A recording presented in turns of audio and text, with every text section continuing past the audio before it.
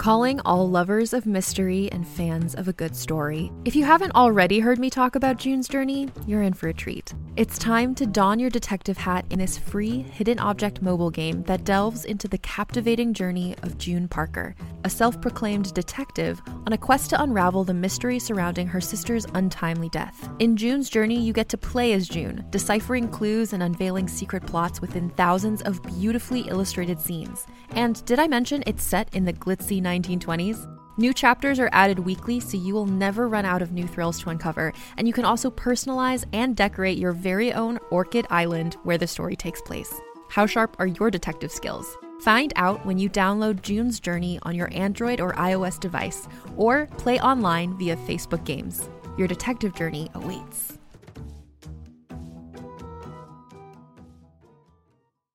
Greetings, adventurers.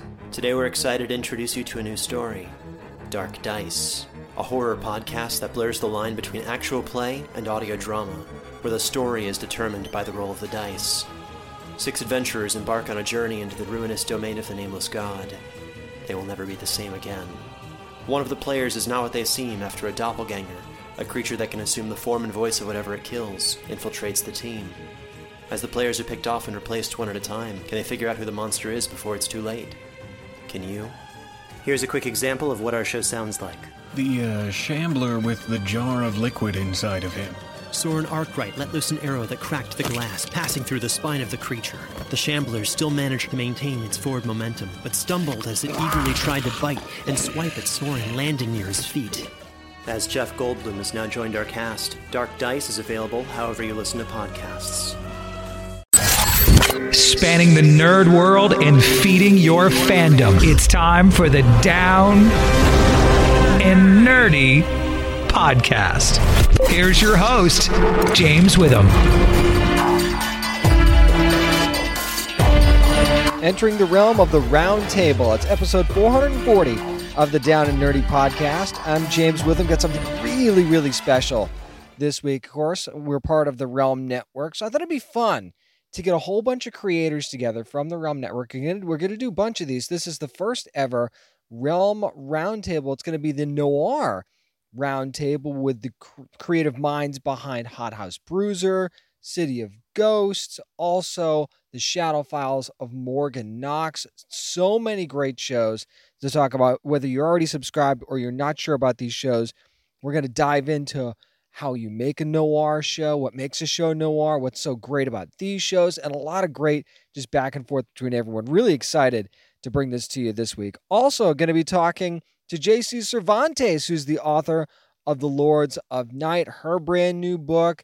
And yeah, it is a spinoff, and I'll get into that here in just a couple of minutes. Also going to give reviews of both the She-Hulk finale and Rosalind from Hulu. But let's start out by going around the realm table. Going to talk about noir with some amazing podcast creators next on the Down and Nerdy podcast. This is Adi Shankar, and I'm on the Down and Nerdy podcast. One of the reasons I love being part of the Realm Network is just being a part of so many great shows with so many amazing creators. So we just got together with Realm. I said, let's talk about some of these shows. Let's bring everybody together. So this is the Realm Noir Round Table, bringing so many amazing shows together. We've got a few shows we're going to talk about this week. Starting with City of Ghosts, we've got creators Ryan Patch and Karina Green. Hello. Hello. Hey there. We've also got the creator of Hot House Bruiser. It's Joel Metzger. Joel, how are you? Hey, how's it going? And then we also have Realm Story Executive, who's also one of the producers of the Shadow Files of Morgan Knox. Marco, hello to you as well. Hello, everybody. Thanks for having me. Alrighty, and now we were just talking about this. Joel and I were off the air. He was talking about the Orson Welles days, and to me, noir is like the birthplace of scripted audio series and old radio shows, things like that. I mean, The Shadow, Dick Tracy. You can go back to you can choose any number of them. Talk a little bit about, and I think we'll start with Ryan and Karina. Talk a little bit about your inspiration for creating these shows and working in this genre. Yeah, I think the show really, for me, came from a sense of place, a sense of New York City. It's very endemic to the show, and that was really important to me. And the noir tone, I think, came out of that. And so we didn't so much set out to make a noir show as much as we set out to make a show about a young, troubled person in New York City, and it kind of turned very noir. But Karina is different. You know, we approach this from very different angles, which is why I think the show turned out the way it did. Yeah, though I agree. I think it did really come from a sense of place. We kind of already had the concept of, oh, it would be interesting if someone is investigating a murder and they can see people who have died, you know, how would that influence a murder investigation? And so I kind of brought that idea, and then Ryan brought the New York setting. I think as we started to marry the two kind of together, more noir elements really kind of came out into the show as we were writing it. But I don't think we, like Ryan said, sat down and kind of said, yeah, let's make a noir show. It just kind of happened that way out of the concept and the setting. Joel, what would you say? Yeah, it kind of similar. I didn't really set out to make noir. You know, one of the things that kind of inspired me actually was, as I was kind of figuring out how does one do a audio drama, the films of the Coen brothers.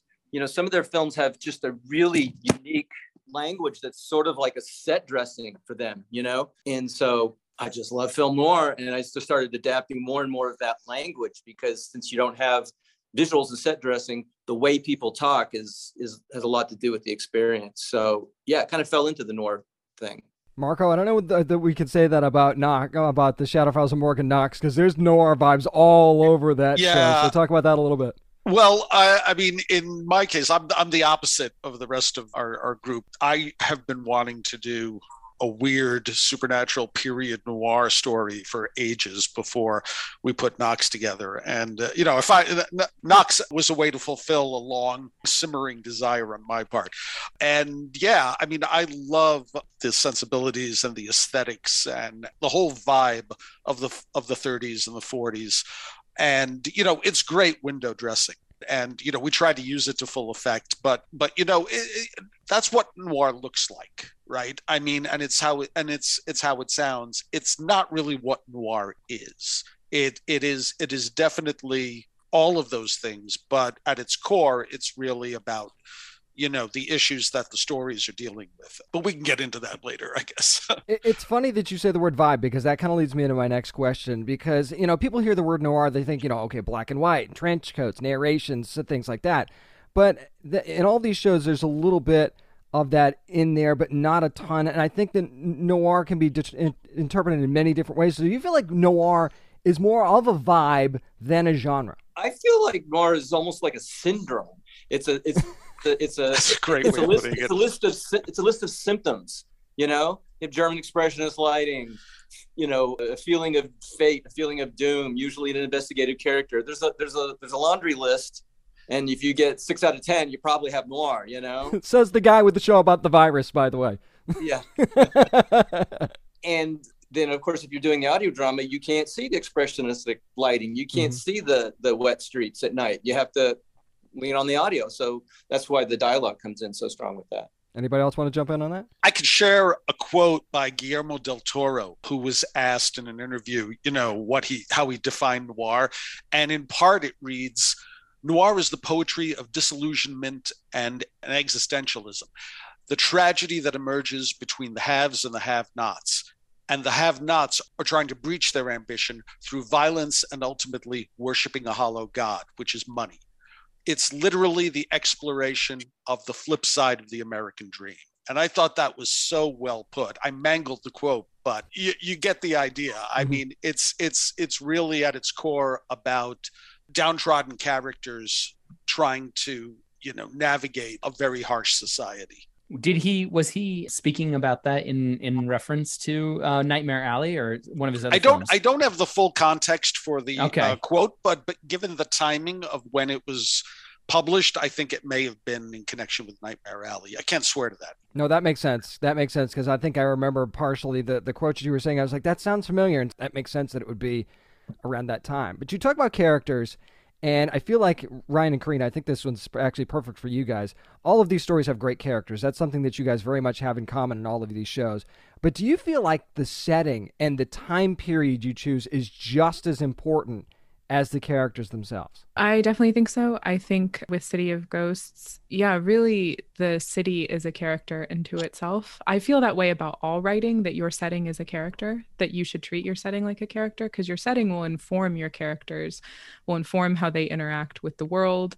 And sometimes there can be conflict with the setting, things like that. So I always feel setting is an additional character. And I definitely feel like that's true for City of Ghosts. We really wanted to lean into how it feels in New York, and kind of also how New York embodies a lot of the traits of noir that, for example, in Guillermo del Toro's quote, it's very highlighted there. The money, wealth, struggle is all kind of built on top of each other in this very closed environment in the city. And we really wanted to explore that. So we were very intentional with where we set it. And I definitely think it lent itself to the show. And Ryan can also jump in, because New York was definitely, his suggestion for setting too.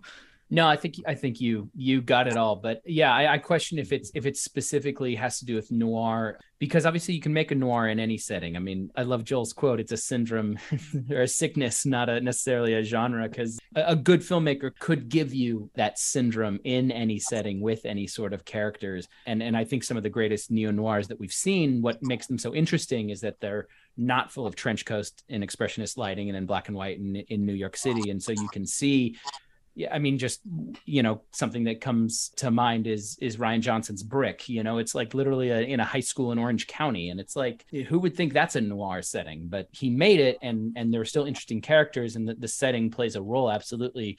But that's not what makes it noir. And Joel, for you, I feel like setting is hugely important in your story. Yeah, I created a world with this thing. One of the things that was really important to me was, it's a quarantine. It's a locked off place. Downtown is sort of a city within a city. And I just never wanted to do anything like escape from New York, escape from LA. Like, I didn't want people walking around in rags.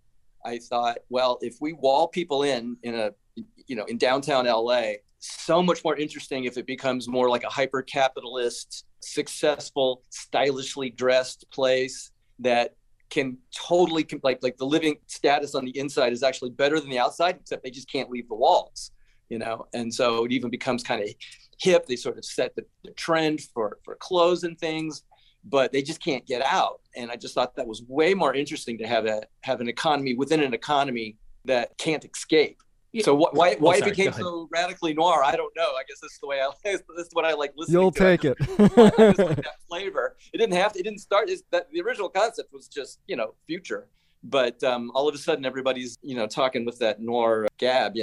It really works. What I thought was so interesting about Joel, about Hot House, was as I was preparing for this roundtable and looking at it in a corollary to ours, is that obviously it's like horror films, noir. It's about what do we fear as a society? What gives us anxiety? What do we dread? And, in the 40s and 50s, it was, the moral decay. It was, loose women with their own objectives. It was spies. It was, that sort of thing. But something that's interesting about ours, even though, yours is set in the future, ours is set in City of Ghosts set in 1990. We're both afraid of corporations and lawyers and surveillance and people earning money off the backs of ordinary people. And I think that speaks, hopefully, and I'm not trying to flatter myself, but that's where all storytelling, but specifically noir, can help us kind of grapple with these things that us as a culture we're anxious about. Yeah. Marco, since you kind of talked about that a little bit earlier, I'll put it on a different spin for you for the Shadow Files, Morgan Knox. One of the things that drew me to the show initially was my love for John Constantine and Hellblazer stories and things like that. I felt like there was a similar correlation there. So do you kind of feel like the fact that she's a Latina woman in the 1930s in Manhattan going to try and work in a quote-unquote man's world kind of just jumps up the level of intrigue of the story? Yeah, I hope it does. I mean, we like the idea of flipping the traditional hero, testosterone-fueled white male, and telling this tale from the point of view of an Afro-Latina, as you said. But she's not hard-boiled, but she's definitely got a tough-as-nails quality that you expect from a character of this genre. But it's from a different perspective. She's still dealing with the realities of being a woman of color in the 1930s. and how people relate to her, and the kind of assumptions that they make and the racism she encounters are very woven into both her character arc and the story itself. She's also queer, which, adds another dimension to it. In the 1930s, yes, it certainly does. Yeah. Absolutely, no doubt. I want to talk about go back to City of Ghosts here for a second, Ryan and Karina, because I think Elle's one of my favorite characters on the entire Realm Network. I just love her for some reason. There's just something about her, the way she carries herself. I don't know what it is. But what do you guys think sets her apart really from your typical investigator? We purposely tried not to, she's an investigator, but we tried to make it a loose kind of that she's an investigator. She's not your traditional, she doesn't run an agency. She doesn't have anything like that that's more established. And we kind of wanted to do that, I think, to give her sort of more freedom to, kind of do things without being kind of established under an agency. And we wanted to do it that investigating a murder is very much outside her realm of what she normally does. So it's kind of pushing her into new territory, and how that kind of challenges her and helps her grow and change as a character and a person throughout the story. And so we kind of wanted to do it where she's kind of, gritty and hard-boiled a little bit. She's used to looking out for herself. She has that kind of tough element, but the kind of intense kind of investigative and grappling with these huge power structures is not normally what she's used to doing. And so she's new to all of that. And I think that brings out sort of emotions and vulnerability in her as she kind of descends deeper into this investigation that was, helpful for us to, it was a vehicle for us to explore her character better. I really liked Elle too. I just wanted to offer you this comment, and it's a compliment. I got a real Jessica Jones vibe off her. Yes, yes, that's right. That was somewhat intentional. Right. There was definitely Jessica Jones inspiration there, I will say. It's interesting to me, Joel, because I feel like Bruiser is the most appropriate name ever for its character name and matching to a story. But at the same time, he's a bull, but he's a teddy bear too at the same time, because he wants to play hoops with his daughter. He wants to get back to his family. So how did you balance that just kind of gruffness with also that, that dad vibe as well?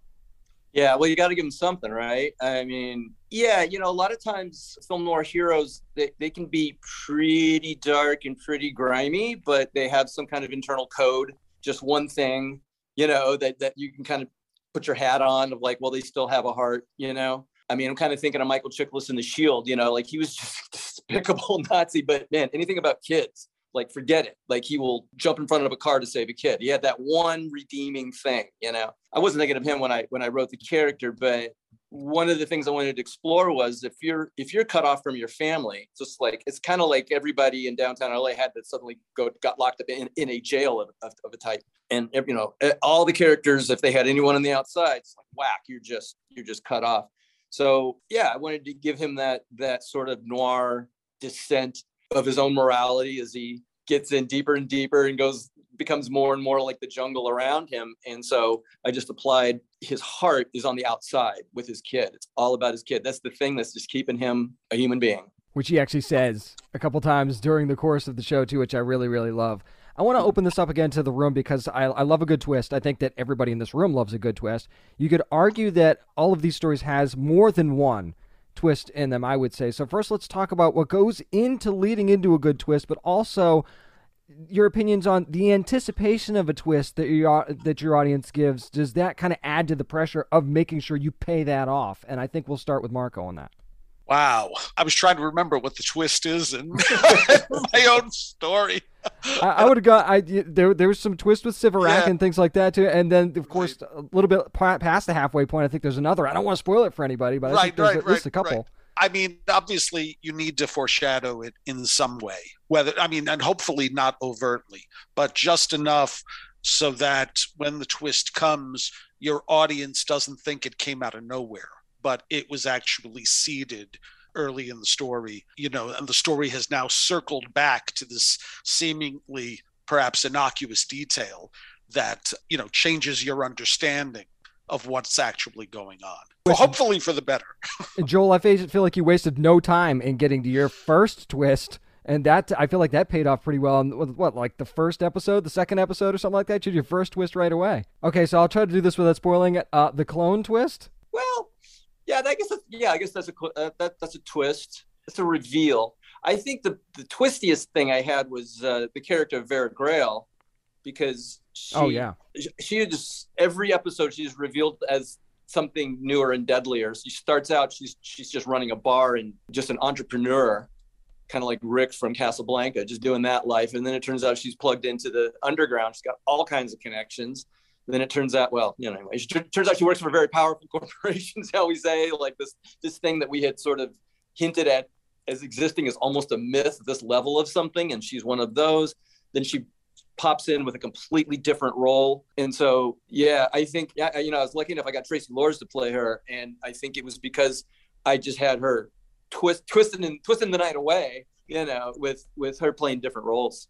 Definitely worked out. Now, Ryan and Karina, would you say that in your story, is it more of a twist? Is it a reveal? What do you think? Yeah, I think that neither of us kind of I think this is both of our first real mystery, and so that we wrote. And so we were figuring out how to kind of write a satisfying, twisty mystery in real time. And I think, we're certainly no like Gillian Flynn or anything like that. But we're all aspire, but so it's more like just a one-way train ride of like small reveals that eventually end in darkness or something like that. I know that's a real good advertisement for City of Ghosts, but like a one-way train ride into the darkness. But we focused much more on our characters, their relationships, and kind of these reveals more so than the twists. But we did get some good ones. I don't know, Karina, do you have anything to add? Yeah, and I think I would say that for reveals too, we just kind of kept getting more and more personal. Like the case kept getting more and more like closer and closer to Elle. So each reveal, we kind of wanted to push it further to where it's not just something she's investigating anymore. Now it has to do with like her sister's family. Now it has to do. So it moved from kind of this removed investigation to this very personal thing that's involved outside of her relationship with the ghost, but also her relationship with her family and things like that. So we kind of tried to make that intentional of each reveal as drawing her further and further in, kind of, as Ryan said, down this sort of kind of dark train or abyss. I wouldn't say we had many like big shocking twists, but that wasn't really our intention. We again wanted to focus on the characters and like, how does each reveal affect Elle and make this a thing that's more and more not something she can walk away from, and what will it do to her life and her personal relationships at the end of it all.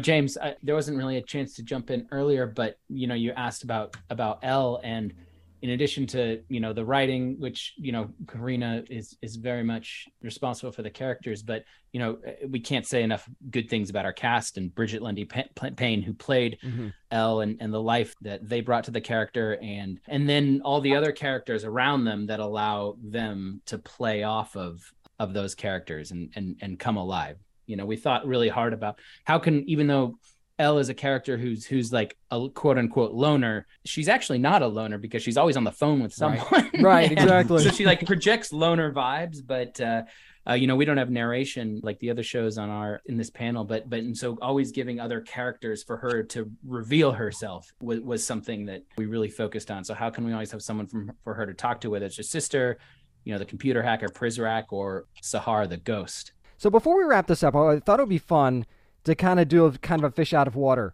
type of thing with each of you. So again, we'll stick with Ryan and Karina for this one. You know that Elle's a good investigator. She has the not similar paranormal abilities, but at least something similar to what Morgan Knox has. So it got me wondering, how do you think Elle would fare in 1930s Manhattan? I don't think 1930s Manhattan is ready for Elle. I think she would fare poorly. Yeah, I think so. I think the lack of technology, she would struggle with that for sure as a major one. And when you were talking, when there was a scene in your show where you were talking about tape and all this pile of tape, and all I can see in my brain is this pile of spools of cassette tape, and I'm like, oh, that's a nightmare. But not even having that option, yeah, I could see that driving her nuts. She's very dependent on her phone, so not having a phone would be... In the 90s, she's dependent on her phone too. So Let's just think about that for a second. Okay, Joel, you're up. So I want to do something a bit different with Bruiser because he would probably bully his way through pretty much any time period or setting that you put him in anyway. But how do you think Bruiser would react if he could see ghosts or even talk to them? Oh, that's interesting. Well, I don't have anything supernatural per se in the story, but he does confront some technology that's really weird. I got kind of for lack of a better word, monster that sort of holds reign over the he keeps the city in fear. Turns out there's a technical technology reason for it, but it's fairly supernatural. And and he shoots it down as something not supernatural. He doesn't believe in it. So yeah, I think he would be a doubting Thomas on anything ghosts, anything alien, anything supernatural. That's not how his brain works. He's really logical. So, and then he would eventually reveal it for whatever trickery it is, That's right. I was looking for the answers, that Bruiser. Okay, Marco, here we go. We know that we've got Hot House Bruiser that traps some of its characters behind a wall in downtown Los Angeles. So how do you feel like Morgan Knox would fare inside the futuristic setting that is the Hot House? I think she'd be depressed as all hell. I mean, we're talking about a character who served as a battlefield nurse in World War I and then, tried to make it as a PI in New York City in the 30s, and to be transported to a future like that. I don't know. I'm not too clear what year Hot House Bruiser is set in. Joel, can you tell me? It changes. I wrote this thing so long ago. Let's say it's 100 years. Yeah. Let's say it's 100 years. I mean, from Morgan to be transported 100 years in the future and see how little has changed would probably depress the hell out of her. Boy, is that a good point right there.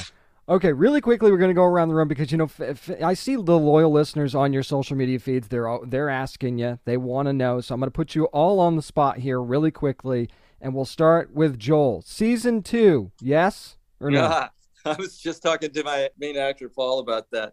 All right, I'm going to confess something right now. I was going to do 10 episodes of season 1, and I couldn't think of a 10th. So I only did 9. I noodle ideas about season 2. Boy, it's a lot of work to put these things out. So I don't know.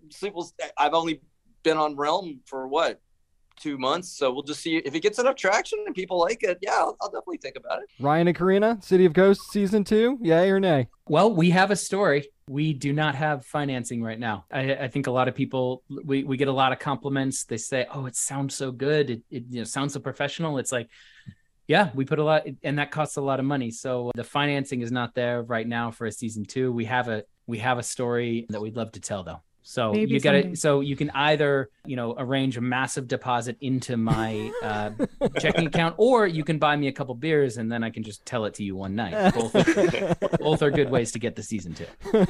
That sounds like a great plan. Okay, Marco, I know that the Shadow Files of Morgan Knox been around for a while now, but is there any chatter about a season 2? Well, I have 2 answers for you. One is I would love to do a season 2. I would do it in a minute. 2 is that it's funny because when we did this production, we were still Cereal Box. We weren't a podcast company yet. And, we did things a certain way back then. And I know if we were to start Knox today, we would do it we would execute it in a completely different way.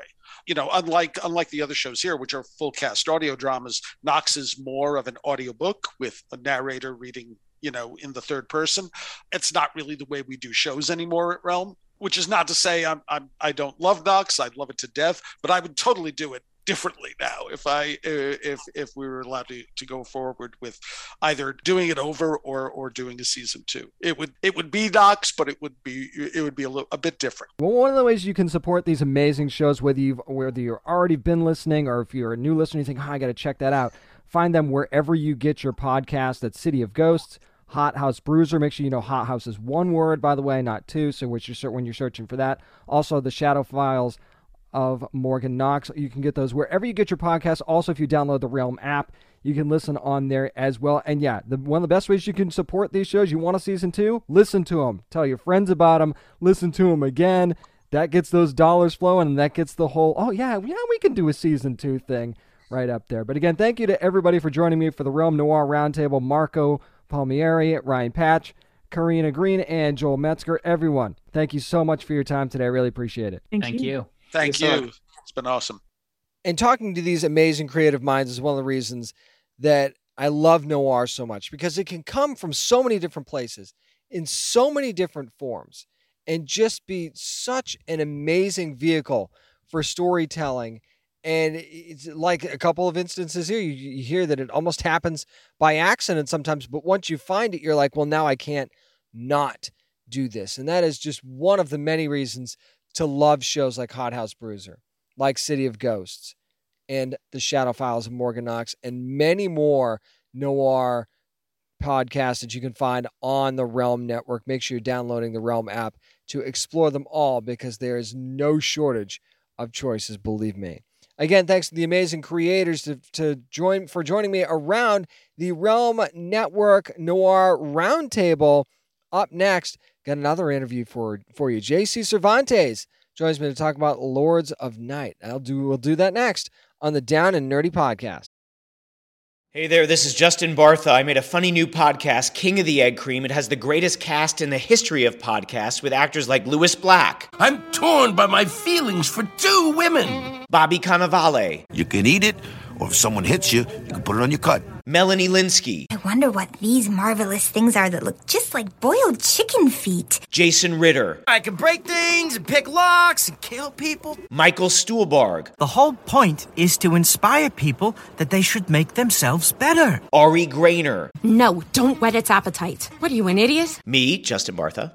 That's not just any egg cream, that's a Lemke's special. And all narrated by the hilarious Richard Kind. This is the story of Harry Dalowitz, and how he rose from nothing to become New York's King of the Egg Cream.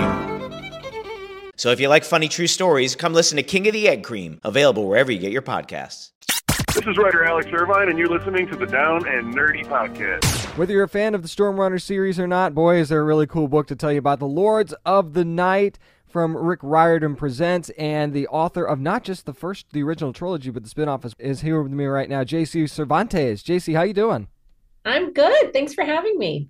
So, like I said, before we dive into this story, this is a spinoff of the Stormrunner trilogy. So, well, fans kind of need to be familiar with that original trilogy, or is this one you can kind of dive right into? I think you can dive right into this one. I mean, I think it certainly helps if you are familiar with the world of the Stormrunner, just because there are definitely, pointers to that. Mm-hmm. But I tried to contextualize it in such a way that if readers want to begin with this book, then they can. So what made you actually decide to do a spinoff, and what made Ren the choice for the lead in the spinoff? It was a really organic process. So Ren came onto the page in The Firekeeper, and she was such an interesting character, and she was so mature for her years. She had the Zen-like quality, practiced meditation, really looked at the world through these kind of eyes of innocence and vulnerability, and really believed the best in everyone. Definitely an ambassador of goodwill.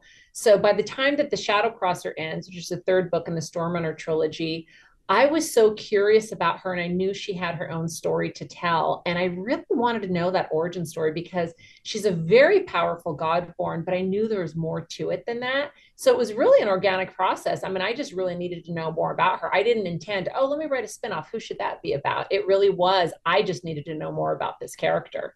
And it's interesting, too, because when you go from secondary character to main character, you start to unpack more about, like you said, their backstory and things like that. So as you started to, because as you're writing her, you're learning more about her as well. So what was your favorite thing about her as you were going in this particular book? What I loved the most, that's a great question, is that this is someone that I've just described to you as being vulnerable and having an innocent quality about her no matter what she confronts.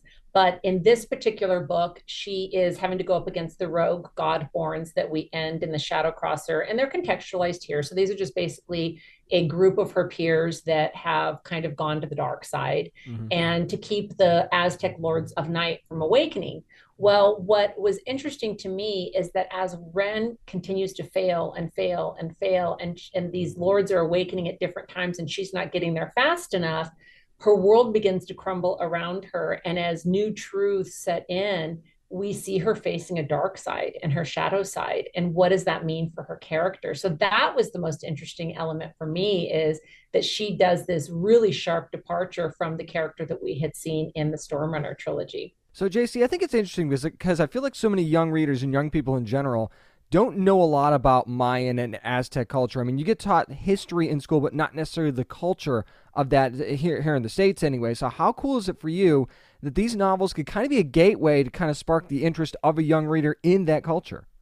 Oh, I think that would be really incredible. The Mesoamerican societies were such interesting civilizations, and the history is so rich and traumatic. And I don't think that people realize that level of colonization that happened with the Spanish conquerors and what that did to those civilizations and therefore people's own ancestors and what that meant for the future. So I think it's a really riveting part of world history, even as traumatic as it is. And I certainly hope that kids would be able to delve into that and be interested in it. And there's so much richness in that as well. So yeah, anybody that's thinking about it, yeah, dive into it because it's really, really neat. So Ren is connected to more shadow magic, which we get to see a little bit more in this book as well. But I kind of feel like that, and of course, it's called the Shadow Brujas, so that leads right into that as well. So how fun is it to kind of create with shadow magic in this book? Because I kind of feel like there's a lot that you can do there, and probably still more that you want to do. Yeah, so, Ren's lineage is a mystery, and it's really fascinating. So we learn that in the Stormrunner series, and if you pick up Lords of Night and you start with that, you'll learn that she comes into shadow magic in a way that her family didn't want her to tap into that magic, and that her deceased father, had tried to prevent her from, but she has that in her blood. And so that is something that she has to examine and learn to control.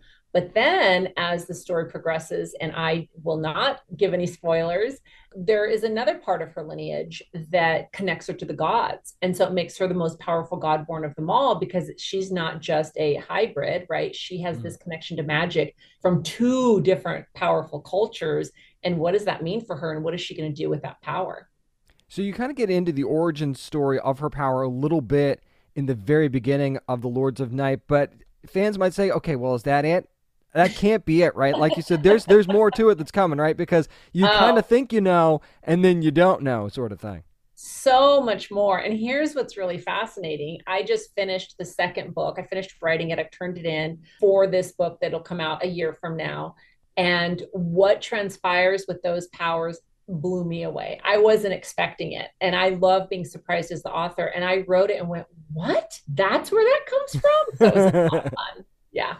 That's really, really cool. We talked about the Stormrunner trilogy a little bit. There's going to be plenty of familiar names in the Lords of Night as well that longtime fans are going to know when they see it on the page. So who's your favorite character to pair Ren up with? Because for me, it was Marco initially, and then I kind of started flip-flopping. What do you think? Well, I have a soft spot for Apu, so she calls AP, the god of death, darkness, and destruction. I mean, I love Edison the Teen Demon, and I love our Aztec warrior and Monty. But, she's been with AP since the beginning, and this is a god who has been very villainized and is the god of death, darkness, and destruction. And yet, on the flip side of that, he has a soft spot for Ren, and it's a delicate balance to balance that with his evil. But it's been fun to play with, too, because on one hand, no one is really entirely evil, and no one is entirely good. And so he was kind of like this shadow character that I thought was a lot of fun to pair her with and kind of be a foil. It's interesting because even in young adult stories like this one,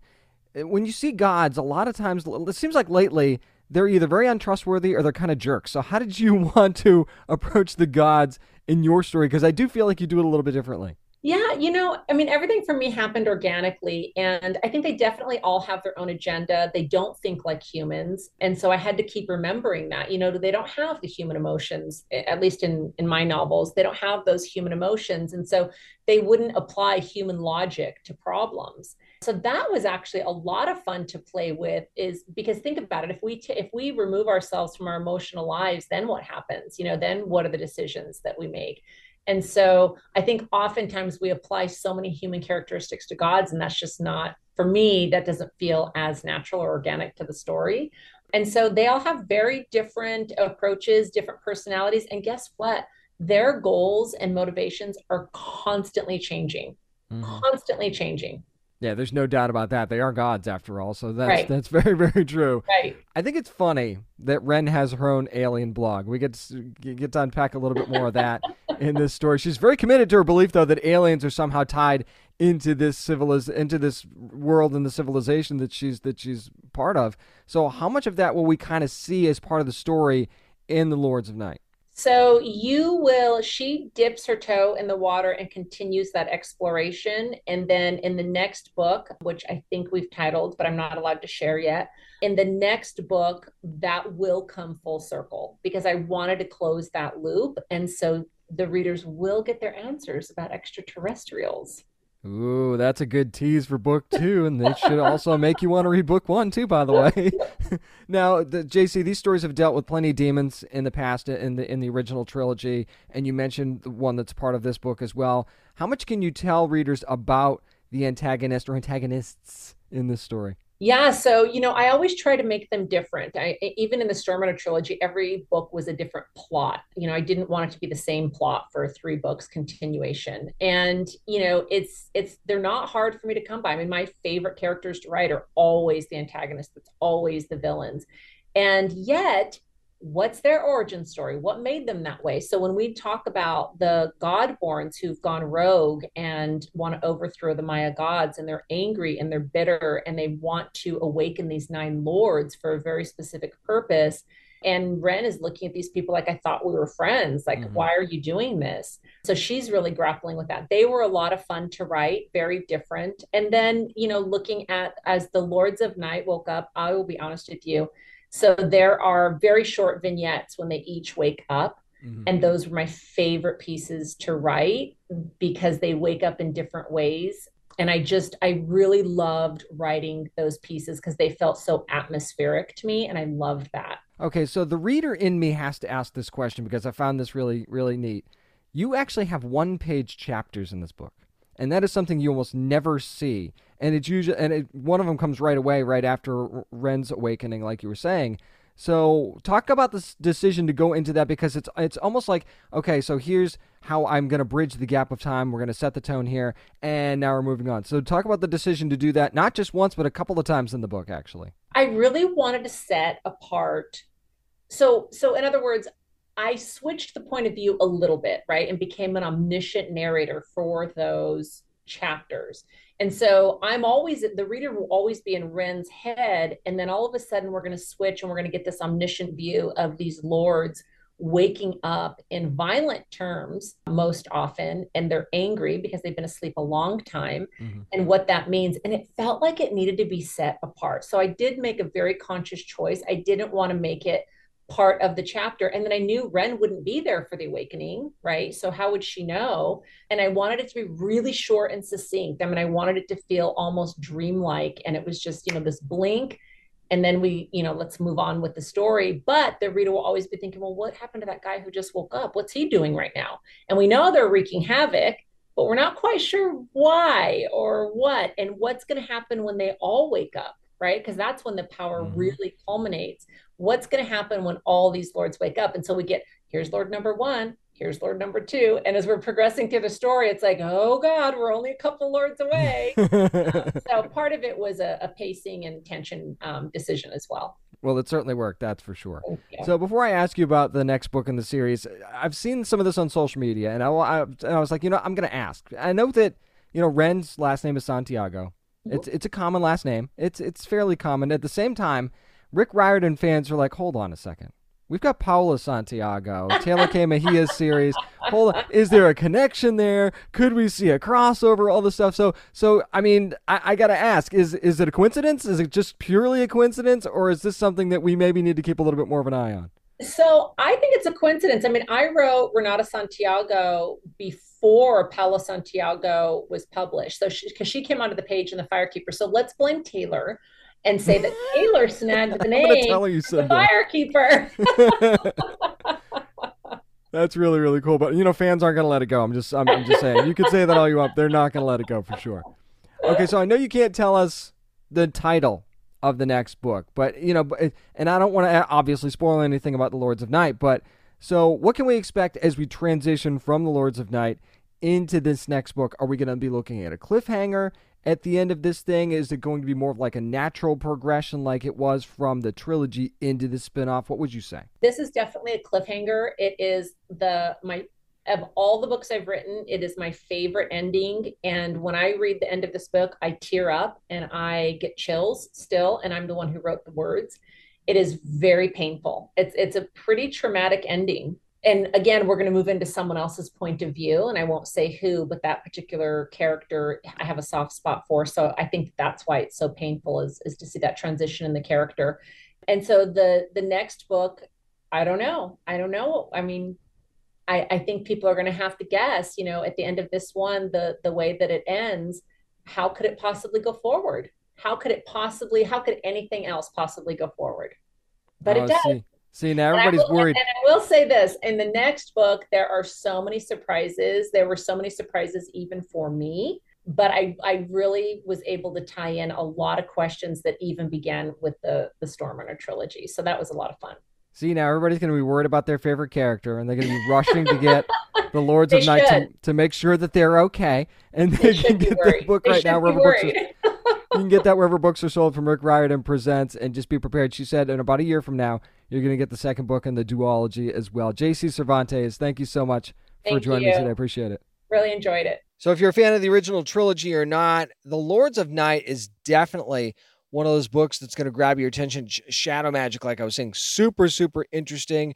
And just the twists and turns that come from this book, and so many amazing characters to choose from. And just the Aztec Mayan culture alone that you get from this is worth the price of admission. There's so many things to enjoy about The Lords of Night. So make sure you're grabbing your copy, available right now wherever books are sold. Again, thanks to JC Cervantes for joining me this week to talk about The Lords of Night. Up next, I've got my review of the She-Hulk season finale. Oh, we'll maybe drop a few spoilers on that. I'm James Witham. This is the Down and Nerdy Podcast.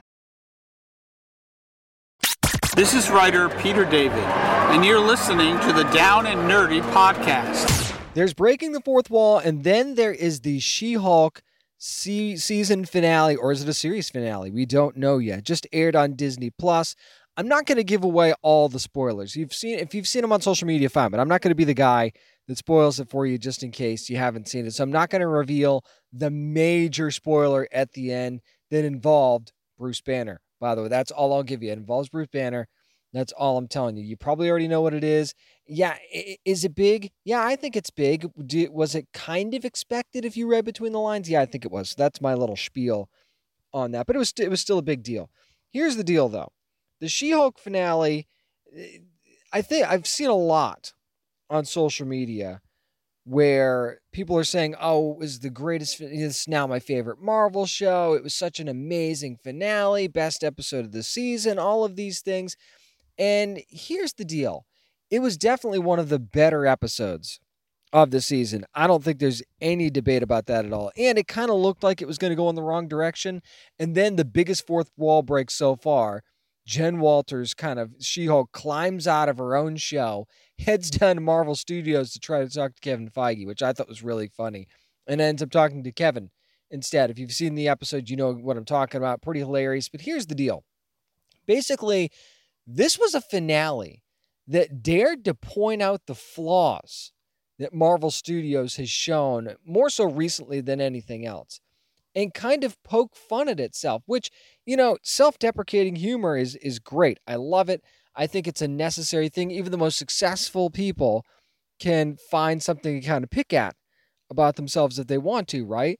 And She-Hulk kind of did that with the MCU, even poking fun at itself, saying, how they didn't have Daredevil in the show enough and things like that, and how this finale, the season's kind of gone off the rails of what the story was really about at times. Here's the thing, though. If you were that self-aware of that, then why didn't you go back and fix some of that in general, and reshoots and things like that? You think that you could have done that a little bit to fix some of the problems that She-Hulk had. And even if you loved certain episodes of this show, you have to admit that this season of She-Hulk has had its problems, and clearly they were aware of said problems. I don't know if this particular part of the finale was a reshoot or not. I haven't dug that deep into it. This is just my 2 cents on what I saw, just like what you saw.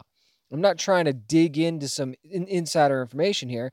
I want to gut react just like you're gut reacting. And my gut reaction was, it was funny, it was fun, it was different, and I like that it was at least different. I'll give them that much. I think that the fact that this was different and more of a self-aware type of thing. I thought that made it fun, and I thought that will probably make it memorable, if nothing else. But if I'm really being objective here, and maybe this isn't fair because you're talking about like overall stories and things like that, but if we're talking about just looking at finales here of Marvel Studios series on Disney Plus, I think Moon Knight was better. I think that Loki was better. I think that WandaVision was better. And maybe these, again, aren't fair comparisons because it's also apples and oranges, too. And I'm willing to admit that. And that this was definitely more of a humor-based series and you know, less connections to the MCU and things like that, other than the huge connection to Bruce Banner, which was obvious from the start. But this was more of a lighthearted thing. And this was more of a personal struggle thing for Jen Walters and She-Hulk and her career and things like that in her life. Those were things that were the focus of this show, but therein lies the problem. And even the finale episode says it, not a focus enough. So this finale to me, while I thought it was good, I thought it rounded it out nicely as far as the story was concerned after what happened in the last couple of episodes to Jen. I thought they closed that hole pretty quickly, and I thought that was smart. I do like that we got more Matt Murdock, and that leaves the door open for questions as to where that whole relationship might be going between Jen and Matt. Of course, he's not in LA forever. So what do you do after that? Here's the thing, though. Does this finale make up for a very inconsistent season? I'm not the one that's going to sit here and bash the season either. I think that there's plenty of people on social media and in the media that have unfairly bashed this show, maybe because you just don't see it for what it is. And it again, was a different project for Marvel, and it was more lighthearted, and it didn't really have major MCU vibes to it. And you've grown to love the MCU. I get that, but you've got to grow and learn and try and do different things if you're Marvel after you've been doing this for a while, and you don't want to throw out the same old, because that's one of the things they poked fun at in this episode, is that you tend to go to a lot of the same stuff, a lot of the same tropes that you've created, and you reuse them because they work, but you also, people are starting to notice that, hey, we're doing this a lot. You know, and that's not necessarily a great thing. So is this Marvel Studios trying to tell us, hey, we know, we get it, we do this stuff a lot, we're going to cut it out, we're going to stop it? Is that what's happening? I don't know if that's what's happening or not. We'll have to wait and see. But at the same time, I can't help but wonder if it was to She-Hulk's detriment, this show's detriment. The fact that you had to jump outside of it like that to grab people and take notice just tells me that there were troubles with this story they knew they couldn't fix in one finale episode, so they decided to go, okay, let's just make this fun and maybe people will forget about everything else. So while I don't think it's fair to judge the entire season based on one episode in a positive way, I don't think it's fair to judge it in a negative way either. She-Hulk had a good lead character. Tatiana Maslany did a great job, I thought, in the season. There were some fun side characters. There were some funny moments. Tim Roth did an excellent job as well. But beyond that, I don't know that She-Hulk really, really comes away looking amazing after this finale. So if you want to think the episode's amazing, fine. But you cannot use this episode and say, oh, amazing season, because it's not like it made everything that was problems about this season make sense in the end. It didn't do that. It fell very much short of that. So up and down season for She-Hulk. The finale was good, not great. Will we see a second season? I don't know. I actually kind of don't think we will. I don't know that we'll get a second season of She-Hulk. I think we'll see her again, maybe in Daredevil Born Again, maybe in something else. But and if audiences respond to the character after that, then maybe you do get a second season. But right now, they even poked fun at how expensive the transformations were. I don't know that just because of the sticker price on this show that we're going to get a second season. But I could be wrong. If the fan demand is there, you know that Marvel is going to do it. That's going to do it for my review of the maybe series finale of She-Hulk. Up next, let's get another review from Hulu. We'll talk about Rosalind. We'll do that next on the Down and Nerdy podcast. This is Allison Araya from DC's Peacemaker, and you're listening to Down and Nerdy. I feel like I need to say, wherefore art thou, Rosalind? Because the forgotten story of the Capulet family is finally coming to Hulu. Rosalind now streaming on Hulu. And I'm going to give, let's do spoiler free on this because it just dropped and I don't want to be that guy either. But here's the deal. If you're not familiar with the story, this is the story of Rosalind and Romeo. Yes, Romeo's girlfriend before Juliet, and the love that they shared until they didn't. And then Romeo meets Juliet, and the rest is supposedly history, right? Or is it? Because this is one of those movies that kind of takes a comedic, different look at a classic Shakespearean tale. And that's really kind of what it does. You want to talk about freshening something up and making it completely different from what you know. This is part satire, part romantic comedy, and part just comedy in general.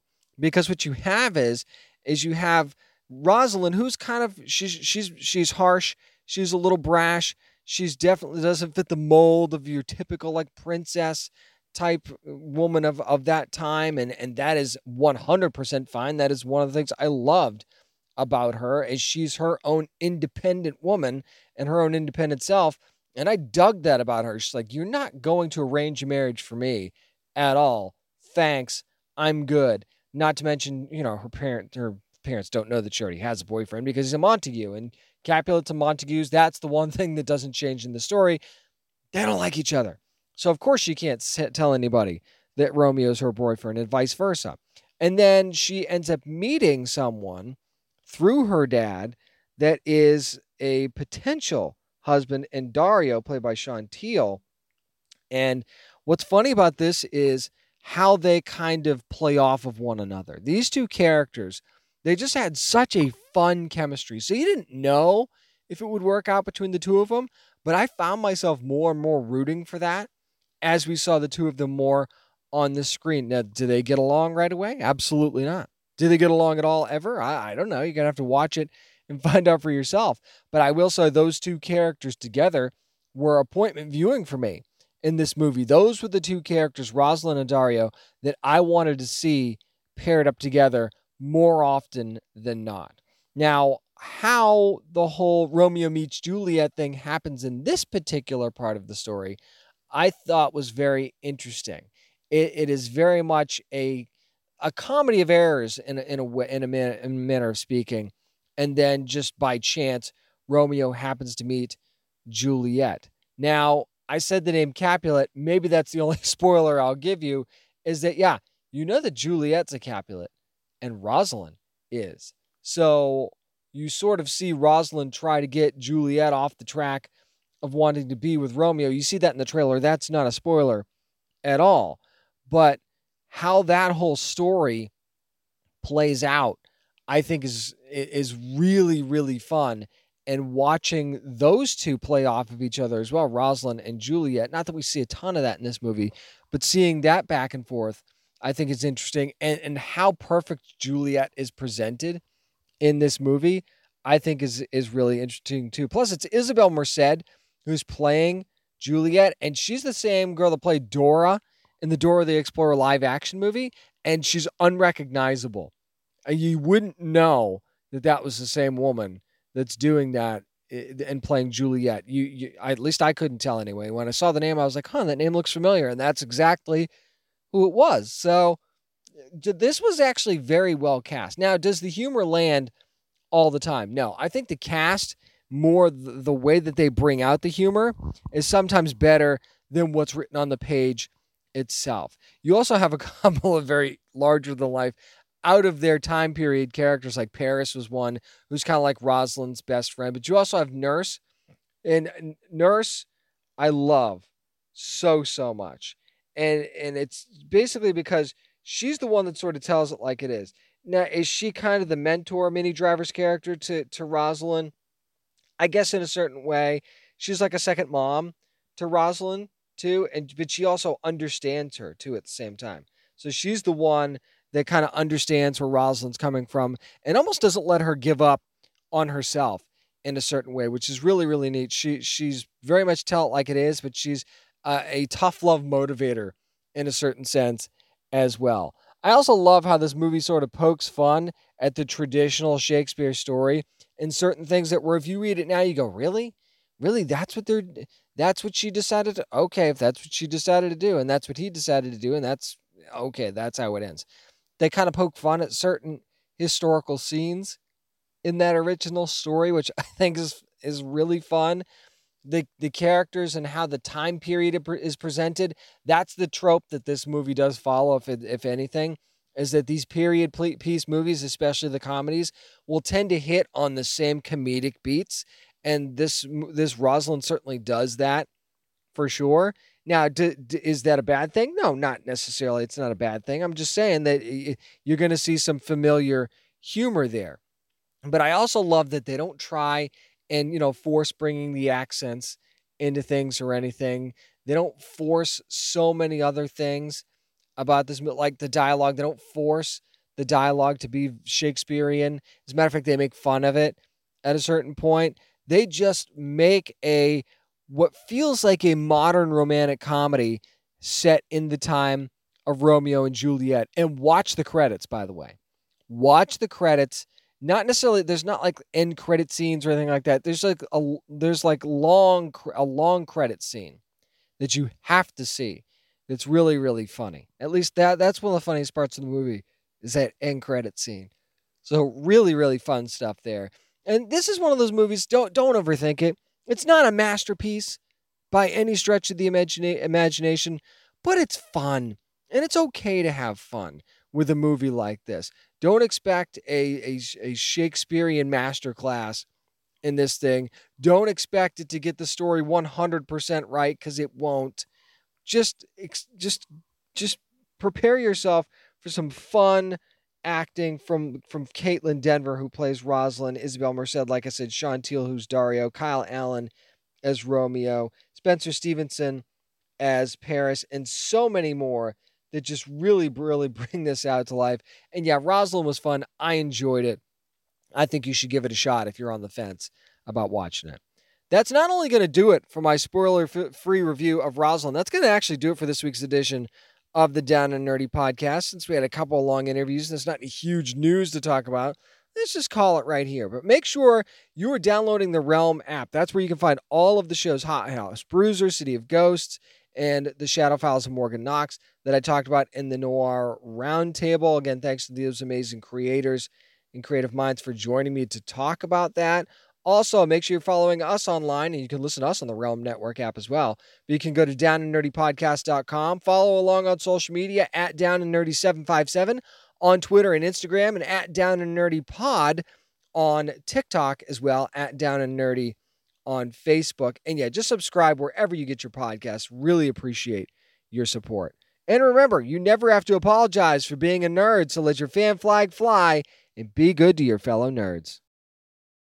Hey there, it's Rachel Ballinger, and I am extremely excited to invite you to Rachel Uncensored. It's my podcast where I sit down and get real with my friends and celebrity guests, where we talk about all sorts of topics. And sometimes we might be under the influence when we do so. We cover things from personal stories to hot button issues. And it's the only place on the internet you can find an uncensored version of me. It's a side of me that you might not have seen before because it's not the most family or brand friendly. But don't worry, I'm still sort of slightly a decent human being. If you're intrigued, then make sure you check it out. New episodes drop every Wednesday. You can find it on Apple Podcasts, Spotify, or wherever you listen to podcasts. Trust me, you won't want to miss out on the fun and candid conversations we have here on Rachel Uncensored.